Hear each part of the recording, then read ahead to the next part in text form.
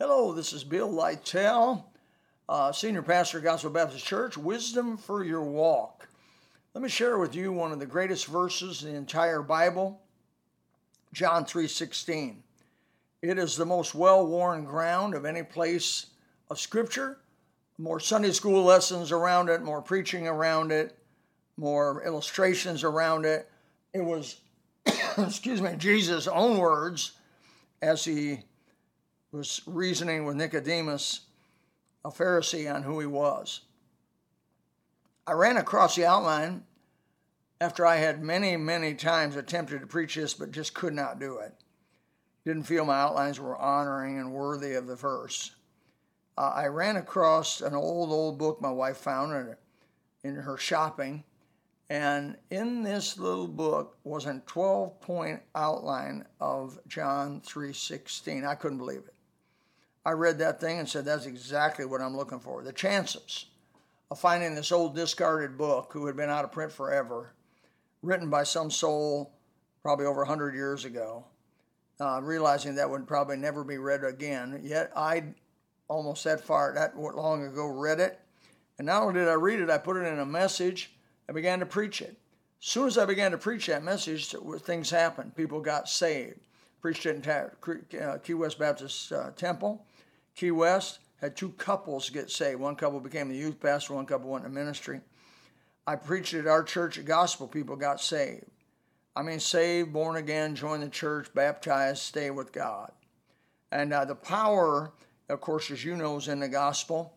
Romans 1:16, Paul said, "For I'm not ashamed of the gospel of Christ. It's the power of God unto salvation, to the Jew first and also to the Greek." So we know the power is not our mouth or our voice, but it's the words of God, which forever settled in heaven, and the Holy Spirit coupled with it. And so we make a team, the Word of God, the Holy Spirit, and you repeating the gospel. And as you repeat it, things happen. Let's try to get out there and repeat the gospel as many people as possible before you're taken home. Let me give you this quick outline. Maybe you can use it someday. Maybe you can share it with some folks and it continue to go on past me and past that little book and have the results, hopefully, that I have had. It's based on the title of the poem was The Greatest. The Greatest. For God, the greatest lover. There was a song written years ago that went across and through Christianity, was pretty popular. The last verse of the song, the strangest thing about it was these words were written on an insane asylum prison, kind of an insane asylum ward, on the wall. And if somebody picked these verses, it's phenomenal. And let me read it to you, you'll understand. So aptly describe the love of God for us. Nobody loves you like Jesus loves you. Could we with ink the ocean fill, and were the skies of parchment made, and every blade of grass a quill, and every man a scribe by trade, to write the love of God to man would drain the ocean dry, nor could the scroll contain the whole, though stretched from sky to sky. For God, starts out for God. He's the greatest lover. You say, nobody loves me. Oh yeah. The old little song we sing, Jesus loves me, this I know, for the Bible tells me so. Maybe the most profound, simple song ever sung by man. Jesus loves you, dear brother, dear sister. Jesus loves you. The world may not treat you right. Nobody may treat you right. You may be offended every direction, but go to Jesus, and he is a lover of your soul. For God, the greatest lover, so loved, the greatest degree. Greater love hath no man than this, that a man lay down his life for his friends. Jesus' words, John 15:13. Jesus Christ, not only does God love you, but Jesus Christ, God's Son, gave himself for you. He loved you in the greatest degree. No man could love you more than the Lord Jesus. For God, the greatest lover, so loved the greatest degree. The world, the greatest company. Christ died for the whole world. In 1 John 2:2, it says he's a propitiation for our sins, and not for ours only, but also for the sins of the whole world. For God, the greatest lover, so loved the greatest degree. The world, the greatest company that he gave. That was the greatest act. No other act in history has ever impacted the world like the crucifixion. It was impossible to predict that crucifixion was like so many crucifixions before it and after it, that one crucifixion would have made a difference. It was so different that the old centurion said, truly this man was the Son of God. For God so loved the world that he gave his only begotten Son. That was the greatest gift. One thing that distinguishes Christianity from other religions, in the world's religions, the blood flows from the convert to God. In Christianity, the blood flows from God to the convert. I like the song where it says, see his head, his hands, his feet, sorrow and love flow mingled down, that ere such love and sorrow meet, or thrones compose so rich a crown. For God, the greatest lover, so loved the greatest degree, the world, the greatest company, that gave the greatest act, his only begotten Son, the greatest gift, that whosoever, that's the greatest opportunity.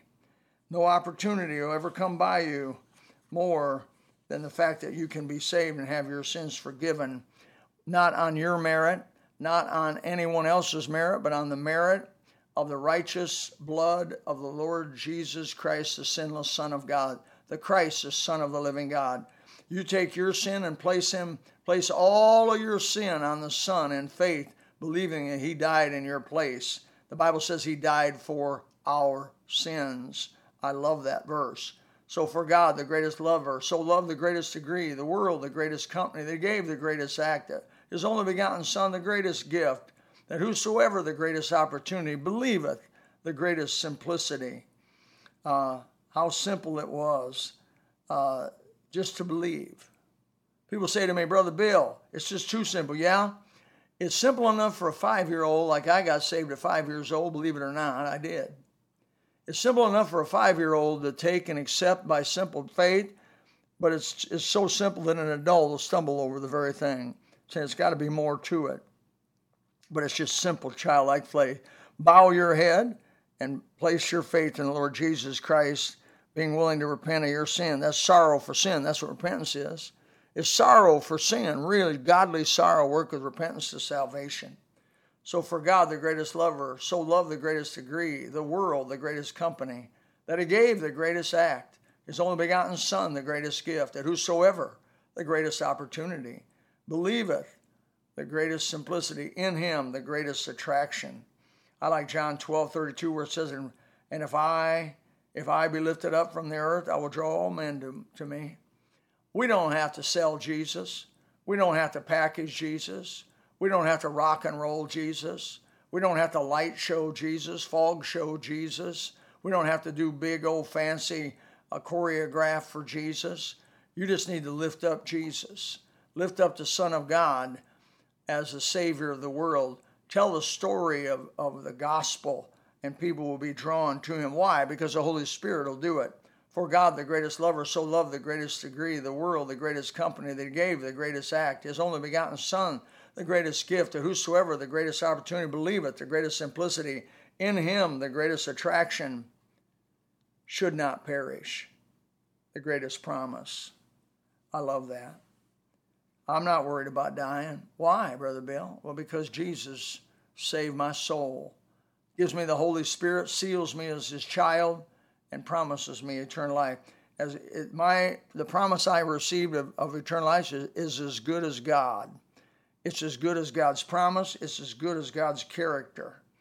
For God so loved the world that he gave his only begotten Son, that whosoever believeth in him should not perish. But that's the greatest difference. There's no hope but Jesus. There's only one Son. There is only one sacrifice. That's the Lord Jesus. But is the greatest difference. Oh, don't you go to hell with a million excuses, with a but this, but that, a doubt this, a doubt that. How about you cast all them doubts away and say, I want to trust Christ my Savior. I want to see if God is who he said he is, and you put your faith in him, and he'll manifest himself to you. For God, the greatest lover, so loved the greatest degree, the world, the greatest company, that he gave the greatest act. His only begotten Son, the greatest gift, that whosoever, the greatest opportunity, believeth, and the greatest simplicity in him, the greatest attraction, should not perish, the greatest promise, but the greatest difference, have. That's the greatest certainty. I like John 10:27 says, my sheep hear my voice, and I know them, and they follow me, and I give unto them eternal life. They shall never perish, neither shall any man pluck them out of my Father's hand. You can argue this all you want, and men do. But you can argue it all you want. God knows the beginning and end. He's not surprised by your faith. He knew when looking down through eternity that you would, when presented the gospel, that you in childlike faith would accept it, meet his conditions, and he would seal you into the Holy Spirit. There are nobody's brought into the family of God then taken out of the family of God, because God, knowing the beginning and end, would never let them come in the family of God if he knew they were going to go out of the family of God. Just like Judas Iscariot. Everybody thought he was in the family of God, but Jesus knew he wasn't in the family of God. That's the way it is with the saints, dear brother. I mean, God knows those who are his. He doesn't, I do not believe that's determinative knowledge, like some of the Calvinists may. I don't believe that. I believe it was still a free will. You still have a free choice, a real free choice, based on real circumstances and a will that can make a yes or a no. But God knew your choice, not necessarily determining that choice, but knowing it, and consequently sealed those who said yes in him. The Bible calls it an election doctrine. I believe that's the right perspective on that doctrine. The last one, man, let me say it again. The last one, for God so loved the world that he gave his only begotten Son, that whosoever believeth in him should not perish, but have everlasting life. That's the greatest possession. The whole world seeks everlasting life. There's 1,000 pyramids in the country of Peru, many of them still buried in the jungle. Nobody knows even where they're all at. There's pyramids in Egypt. What were all those pyramids about? What were those pyramids around the world about? They're about one thing: everlasting life. See, do you really own something if you can't keep it? The rich people of this world, the billionaires of this world, the richest men of this world, do they really own that? Do they get to keep it? No. They got to give it up. They got to give it up. They come into this world naked. Job said, you go out naked. You come in helpless, you're going out helpless. Many times you come in slobbering, you go out slobbering. God does that on purpose to show you that the futility of this life, vanity, vanity, yea, all is vanity. And so you better be doing something for eternity. You better be doing something that's real. Get a hold of your Bible, which has the words of eternal life, and get a hold of the Lord Jesus Christ, which has everlasting life. That which the Egyptians tried to get and spent their whole nation's wealth on making it happen did not happen. Those dear Peruvians, Mayans, and Incas, and all those people in South America that built so many structures to try to have eternal life, they didn't get it that way. For it's not by works of righteousness we have done, but according to his mercy, saved us by the washing of regeneration and renewing of the Holy Ghost. That's the way you get it. I hope you trust Christ. Oh, my dear one. For God so loved the world that he gave his only begotten Son, that whosoever believeth in him should not perish but have everlasting life. I hope you never hear that again without listening to this. For God the greatest lover, so loved the greatest degree, the world the greatest company, that he gave the greatest act, his only begotten Son the greatest gift, that whosoever the greatest opportunity, believeth the greatest simplicity, in him the greatest attraction, should not perish but the greatest promise, but the greatest difference, have the greatest certainty, everlasting life, the greatest possession. Thank you, my brothers. God bless.